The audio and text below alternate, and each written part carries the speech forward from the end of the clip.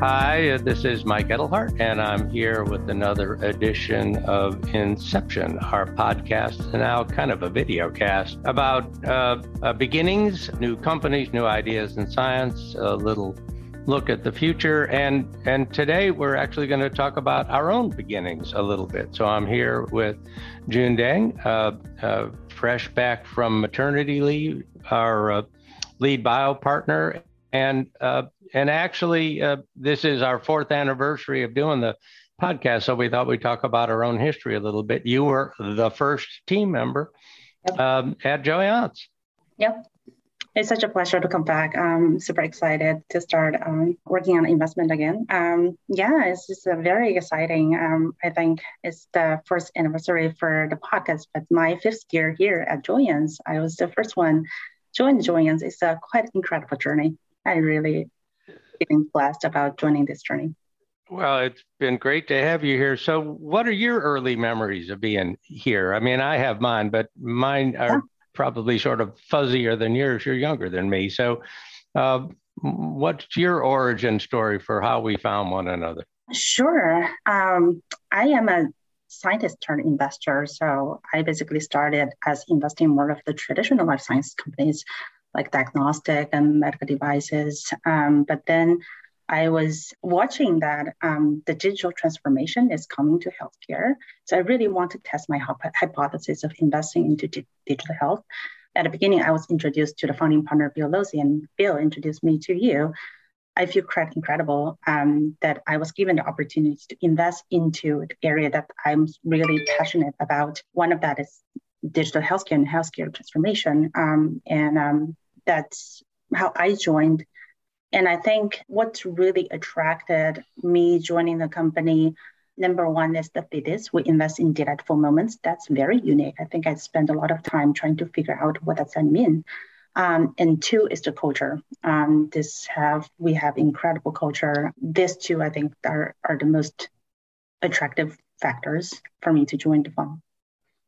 Got it. Well, of course, you're part of having created that culture. We can maybe talk about that more in a minute. My memory of it is that when we started Joyance and we began saying to folks, we're going to have a fund about how science can deliver delight and about delightful moments, we were getting a lot of eye roll from all kinds of folks, from entrepreneurs, from other investors who were basically like, that's nice. The old guys are being weird.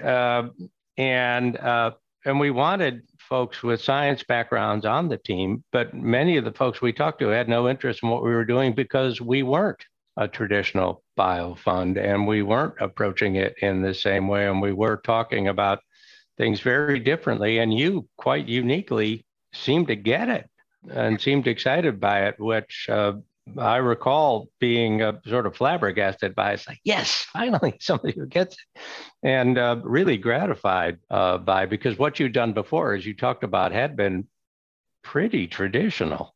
Mm-hmm.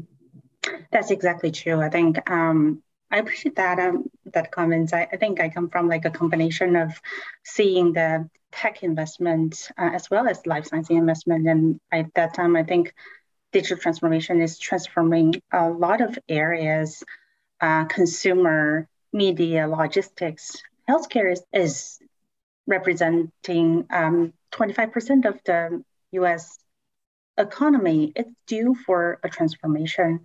I remember I was interviewed a couple of years ago and people are asking me whether digital health is a bubble or not. And then now everyone's adopting it. So this is one example. And we are investing in a lot of other forefront technologies, such as cellular-based food, robotics, neuroscience, microbiome. Back then, it's just emerging. And now every single element of this are being accepted by not only the investment community, but also the overall ecosystem. Yeah, it certainly seems to have changed over these last few years. We don't get the eye roll now. No. In fact, we get a lot of folks over there, whole institutes. In fact, I think there's one at your alma mater that's looking at aspects of this and looking at the biological impact of systemic gratitude and of the sense that happiness affects health and health affects happiness, which we didn't get a lot of instant agreement on 5 years ago. Folks are nodding before we're saying it now, and maybe we've been part of that, but it's also, I think, been COVID and a whole range of things that have caused folks to wake up to the fact that this is true, and we're just trying to react to it. Yeah, COVID, despite how bad it is, definitely led the healthcare ecosystem seeing that innovation is necessary, and then we need faster, more scalable, more consumer-centric solutions, and that's happening over the past few years. Yeah, it accelerated a lot of our portfolio. We can't claim to have had a lot to do with that, except that we were in health, and we were aware pandemics could happen, but COVID basically grabbed chunks of the future and pulled them forward. Absolutely. I don't know, 5 years, 10 years, and I don't think those changes will go back to where they were before. I totally agree on that. I think internet was kind of thing 20 years ago, and then digital health, but in the future, probably it's just going to be the norm. Yeah, it certainly feels like it. You know, one of the things that, thinking back to when we got Joyance going, I think was how little we knew about what we were doing. I mean, I don't want to make it sound like we were completely stumbling in the dark, but it wasn't far from that. I mean, we had this notion of delightful moments, but we really had no idea back then what delightful moments meant. I remember a lot of conversations about, so, you know, are we focusing on emotion detection or emotion creation or emotional alteration or something else? And we really were just kind of looking everywhere at once, trying to get a sense of what it was we were really looking for. Is that how you recall it? Oh, definitely. I found the thesis very attractive. I think a lot of talented people joining our team has found that as well. And entrepreneurs find a lot of synergies with the delightful moment thesis. And I remember that we had a lot of discussions regarding what really consists delightful moments, what delight means, what moments means. Are we investing in wellness, happiness? Are we investing in more of the health? It's, that's actually like a curious for me, like how, is that something that you come out, Bill come out, or is this a combination of discussions within the beginning founders?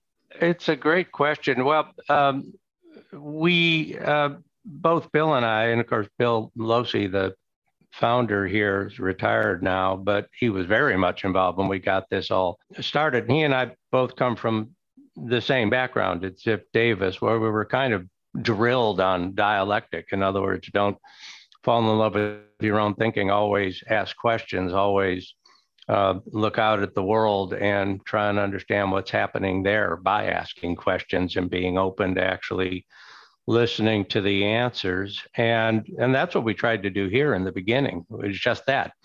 We're about delightful moments. What's delight? Is delight the same as happiness, or is it a component of happiness, or is it entirely different than happiness? And what's the definition of a moment? And started developing those ideas that I think we use day in, day out now, that delight does exist in time, and it's that you're going from 0 to 1. So 0 is humdrum, same old thing every day, and 1 is a little different, a little exalted in one way or another, and it goes on for a little while, and then you go back.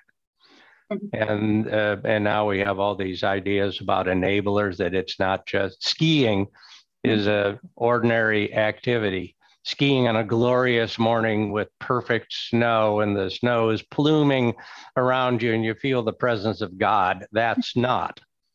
And that's kind of the difference between a moment and a delightful moment, that sense of uplift, whether it comes from, you know, doing something with your mind, or doing something with your microbiome, or doing something with your surroundings, or whatever. And we didn't have any of those ideas when we started.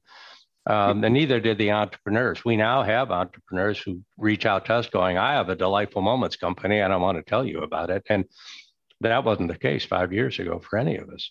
Yeah, absolutely. We are the top search if anybody's search of joyful or delightful experience. And I think also we had a wider definitions of the sectors we want to invest in. And I remember like we started this investing in neuroscience. We investing in genomics, microbiome, certain pleasure-causing consumer products. Now we're also looking at sustainability. We're also looking at space, like how Right. the environment you are in are influencing the delightful, the health status for a human being, and fitness and mental health for sure. That's a big part for us as well. Right. Yeah, and I think all those come from, relooking at the fundamentals every year with the notion that we're pretty strong on here. What do we know? What don't we know? What's happening? And we've seen attitudes among people change. So the focus on inner space, I want to make sure I'm in tune, proximate space, spending all this time during COVID in my house with the ones I love. I'm realizing things about those interactions and where I'm at that matter to me in a way they didn't before. And also public space, that the notion of walking out your front door as a neutral experience is not the case now. It's a considered experience. Am I going to be okay? Do I have to put a mask on? Are other people putting masks on? Is it weird out there? And those changes in attitudes, entrepreneurs are human beings too. They reflect those changes, and science responds to them. And yeah, I think the whole sense that you can't have much delight if you don't have access to food, if you don't have access to water, if the air is unbreathable, if the planet becomes untenable, then we're going to go down the Maslow scale. And our whole purpose as a fund is to think about ways to bring folks up the Maslow scale a little bit. And so we have to focus at that macro level too. That's very philosophical discussion about how we set the thesis. Yeah, and we've talked, one of the things that's interesting is sometimes we see these things through research. We're looking at attitudes or law changes, but the entrepreneurs don't get it yet. So there are sometimes years, water was a pretty good example where we've been talking about pure water in the palm of my hands is something people are really interested in having for 2 years now. And we're just now beginning to see, in fact, 3 companies in the last 6 weeks with different approaches to delivering that. And before that, the entrepreneurs weren't acting on the idea, and now they are. So now we may actually get some chances to invest in this space, having desired to invest in this space for a long time. Yeah, exactly. I think food as well. I think 5 years ago when I joined the field, it's just a handful of cellular-based meat companies. But now, like the infrastructure is more and more mature. We have, 2 hands of, I think, not one hand of companies in that area, and they're doing really well. Yeah, they are. And, it's one of those areas where I actually think we started investing before we understood all the fundamentals. In other words, we recognize that science is making possible things that weren't possible before. People seem open to the idea of recognizing you need protein and all that, but not wanting to have hurt animals, not wanting to have harmed the planet, et cetera, having more control. But I think the core notion that the food supply needs to be decoupled from land, and the fish supply needs to be decoupled from the ocean because of global warming and global instability and a whole host of things. I think that really emerged about halfway through our investing in the category that, why this really matters is we're going to run out of food. Started looking at migration to some of the growing areas and stuff. And, even now, the story this week, right? One of the big dams out here in the Western US has gone down to a point so low that a body that had been sunk in the reservoir decades ago was found. And so water is going to become a real issue as the environment shifts, we think, and we desire to find a way to help folks respond to that, as opposed to just being victims of the change. That's exactly true. I think this is my blessing to be able to join this team and supporting entrepreneurs with big missions. But I also seeing this pattern that it's not, I feel like we're repeating our history here, that we identify a sector that few people are looking at or few people are doing at it. And we started paying attention to those feedback sectors.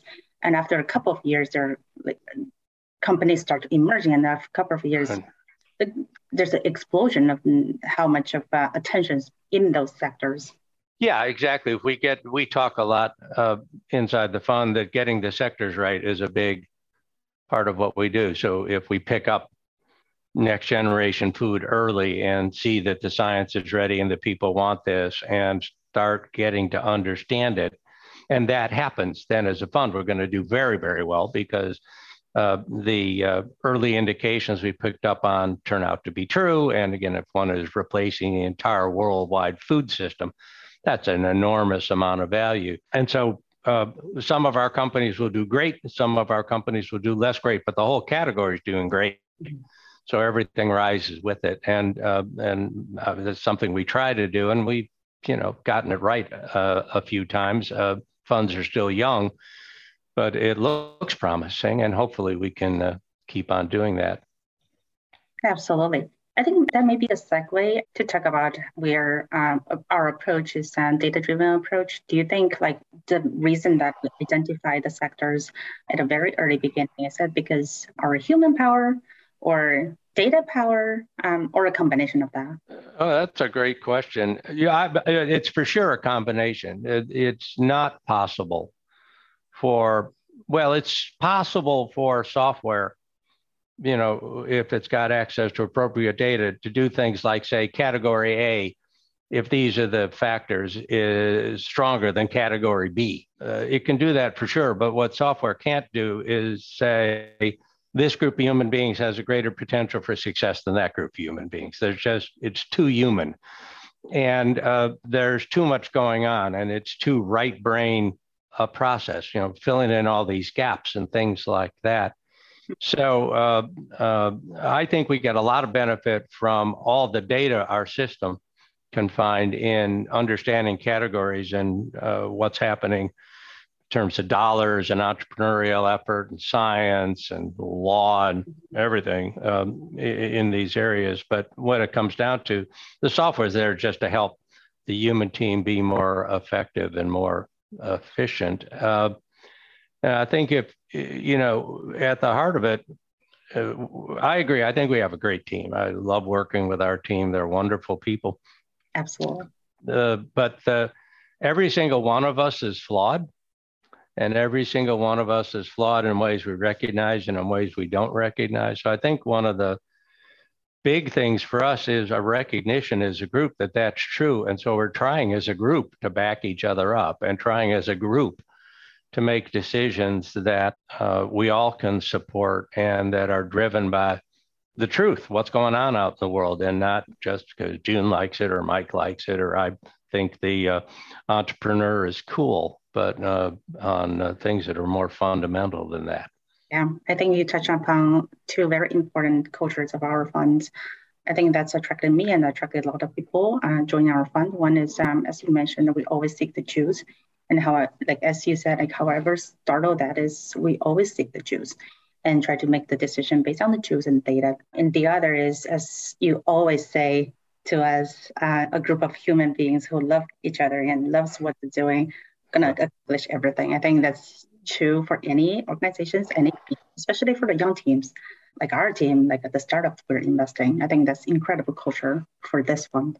Yeah, I think so too. And well, this is one of my core beliefs, and it's been present all through my career, but I really do believe in it, especially doing what we do. We're remote. I mean, you and I are relatively close to one another. We're both in the Bay Area, but we have team members, in Asia, Europe, all over the place. And we didn't see each other for 2 years, and now we're starting to see each other again. But even in normal times, we're not together every day. And if we can share that sense of we're actually all trying to figure out what's true or get as close to the truth as we can, that sort of keeps us together as a group, keeps us cohesive and supportive as a group, means that our conversations with one another actually mean something to each of us. And we have to treat each other with respect, because I can't make these decisions on my own, neither can you. So we can only do it together. And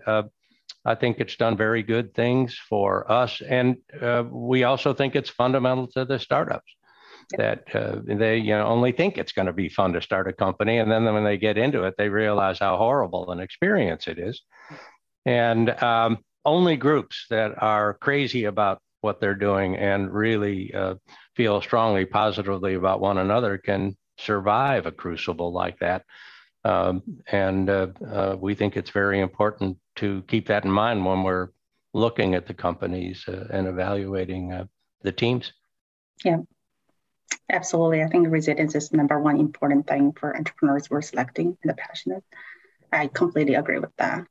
I think another discussion we had a lot from the beginning, even to now, is what stage we want to invest.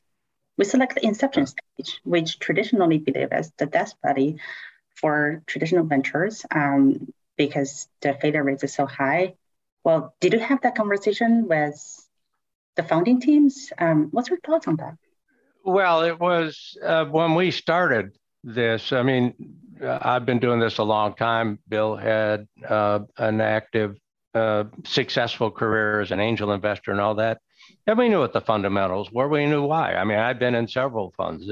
You go into the A or just before the A because it's a lot of data. Then you can see how the company's done, how the team has performed. You can write a bigger check.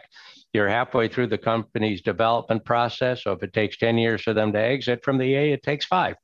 And you get a better IRR. So there's all kinds of reasons to do that. That's why so many funds do it. The problem is so many funds do it. A couple of old techies with small fund were hardly likely to be able to muscle their way into all those deals. And I did some work early in my career with folks who were experts in Graham Wall Street investing. And Graham Wall Street investing says if everybody's going to the right, your opportunity can't be to the right. That opportunity's already been taken by others.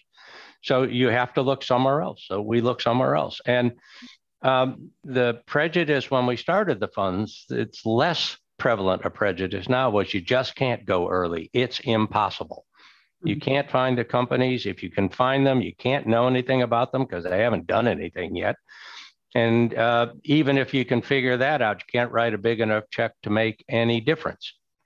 And so we went in with some bright kids from Zip Brothers and our early team, and we just took that set of mythologies apart and looked at each aspect of it and said, is that really true? Is that really true in the world right now? And we came to the conclusion that with all the data around today, it wasn't necessarily true, that we could create a bloom of information by identifying certain segments and focusing on those and packing a lot of information into those segments with people and software and having a team that was open to looking at it all and looking for patterns that we could pick up very early, a sense that in this frame, that company's stronger than that company.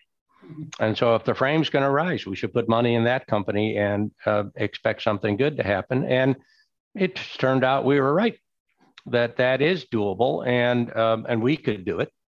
And we did it in the US, and then we demonstrated we could do it in Europe, and we did it in several different categories. And then we demonstrated we could do it related to health. And so I think it's been very satisfying to see. Now other funds are starting to recognize the same thing. And so our obligation as a team is to continue to rethink this and innovate and try and come up with better ways to do what we're doing and never to sit back on our laurels and get all smug about, look how cool we are. But to wake up every morning thinking about there's got to be a better way to do this, and why not us to be the ones that think of it. Yep, we're innovating as our startups are innovating. Yeah. That's incredibly helpful for the investment team as well. Is we used to like mostly get the deal from referrals right. This is very network driven career, but we I think we disrupted that a bit by using systematic approach and data-driven approach. That's super helpful. Yeah, it's hugely helpful, and I think it's been proven that way, and it's hugely helpful even if the companies being found by our machine learning system don't turn out to be the companies we invest in. That's one of the big things that it may well be that our superstar CEO is the source of another superstar CEO because they sort of seek one another out. But how can we know that next company has the right stuff? And only if we're aware of all the available options and trends and what areas of science are being exploited and where are the teams and how are these products going to get to market and what are people looking for.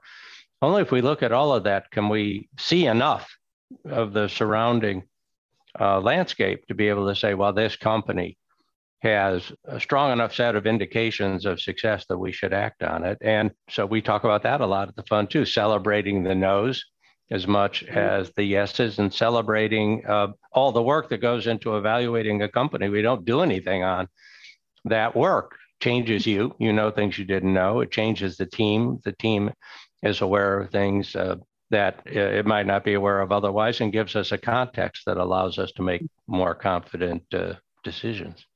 Yep, that's totally true. I think not only we are maturing as known investors in joyful experience, delightful moments, but also our investment strategy has been evolving over the years as well. We normally, I remember at the beginning, we write 50, 100K checks, and now we have more dry power. We have decided we have an opportunity fund that we invest in more strategically afterwards, after the initial investments. Where do you see we're going in the future? Do you see we're becoming more, we're going to take more board seats, we're going to invest in more heavily into a certain company, or do you think we're going to adopt our traditional approach? It always seems to change, and it changes with the team. So the short answer is it isn't up to me, it's up to the team. And as you know, you came back from maternity leave and there were probably half a dozen people in partner meeting yesterday who weren't there when you went on maternity leave. Yeah. So bigger team, younger team. We brought in a number of young people from Stanford and Columbia and stuff. And a new senior investment partner starts next week in London. So as that team evolves, the point of view will evolve. What seems to be true over these last few months is that the team is starting to believe that we as a group really can recognize what a great company looks like early on. Mm-hmm. And 5 years ago when we started, we kind of sort of could. So we felt like we've got the category right, and we have to put small checks into a bunch of companies and get to know them before we can really get a sense of which companies are going to stand out from the rest. Mm-hmm. So small checks, and then try and get a somewhat bigger check in before the A. And now what team members are starting to say is we actually know. We know. We can see it. Everybody reacts to it. Everybody stands up and applauds at the same moment. Mm-hmm. And if it's true, we know, shouldn't we get a big check into that company at the beginning? Mm-hmm. Shouldn't we be more involved with the great companies? Shouldn't we be pouring more of our money into the companies that are going to win? So, we wrote our first $1 million check, bigger than $1 million check last week. Mm-hmm. And our funds still aren't all that big. They're a lot bigger than they were when Bill and I started, and even when you got here. Yep. But that seems to be the direction we're going. But, the judgment of the team, this fund belongs to you guys. And each year it belongs to the young team a little bit more. You'll be the ones that determine that, but that certainly seems to be in the wind right now. Be pickier. Commit more to the companies we all really strong about, and try and be a fundamental part of the early stage of those companies. Yeah, thank you so much, Mike, for your trust. I think one thing I've seen myself change is I definitely become more confident in terms of making investment bets. I remember I was brought on the team as a scientist and analyst, yep, giving a lot of technical opinions and analysis. And you give me the opportunity to make independent decisions. And I learned my lessons, learned my lessons from some failures and some successful cases. Last year, it's really lucky to have seen 3 companies I led or involved had a successful M&A. As the feedback loop is so long for venture capitalists, especially with focus on early stage, I think this opportunity to be able to make independent decisions for investments is incredible. So what's your expectation for us and for the fund going forward? Well, we'll find out. Of course, Joyance has one big LP. So in the end, we'll serve the goals of our LP. Funds always serve the goals of their LPs, and we're part of helping a great big company essentially think through its potential futures. So I think we'll be on the Joyance side, part of that for sure, and whatever that means. And I think that's going to be a very interesting process. Companies are being compelled to change by the change in people and circumstances and markets and all of that. And we have an opportunity by getting involved with companies in these areas early to be part of that. And I think beyond that, there's a chance for this group to essentially invent its own future. What are our social starts funds going to be? What are our multi-LP funds going to be? How radically do we want to innovate in venture? And I've got some ideas about that, but I know other team members do as well. And I think it's really going to be up to the team. We did a fundraise during COVID. That was about as much fun as a root canal.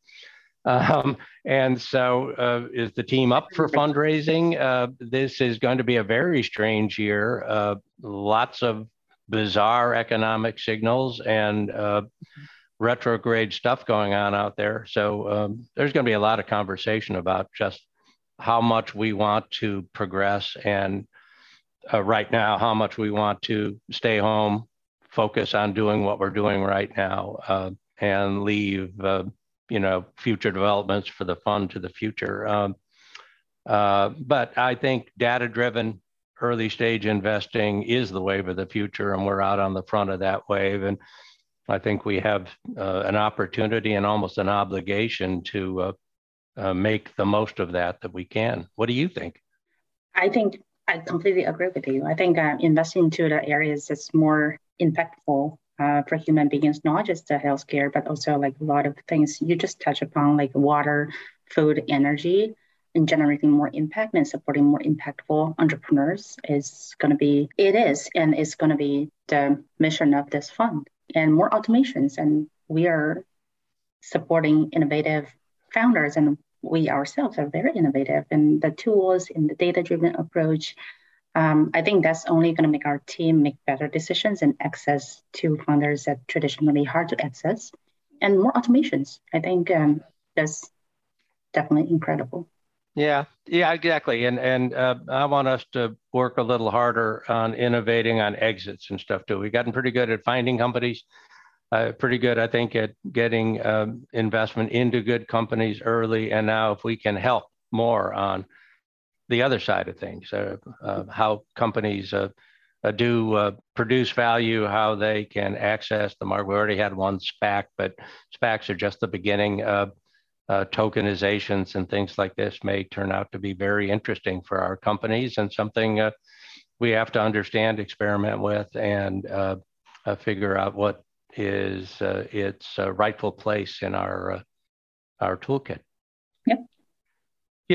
We could go on and on for hours, but I'm looking at the time and I'm thinking, this could wind up being the longest one of these we've ever done. So it's probably a good idea just to go ahead and wrap it up, at least for now. So here's to the next 5 years, June. Let's do it again on the 9-year anniversary, 10-year anniversary of these podcasts. And we'll see what things look like then. Yeah, very much looking forward to that. Thank you, Mike. Me too. Thank you. Thanks for having the courage to join us at the beginning when none of us knew what was going on. It's an amazing journey. Thank you for coaching me. I really appreciate it. It's good teachers are made by great students, so it's easy. Happy to do it. Thanks, June. Thank you, Mike.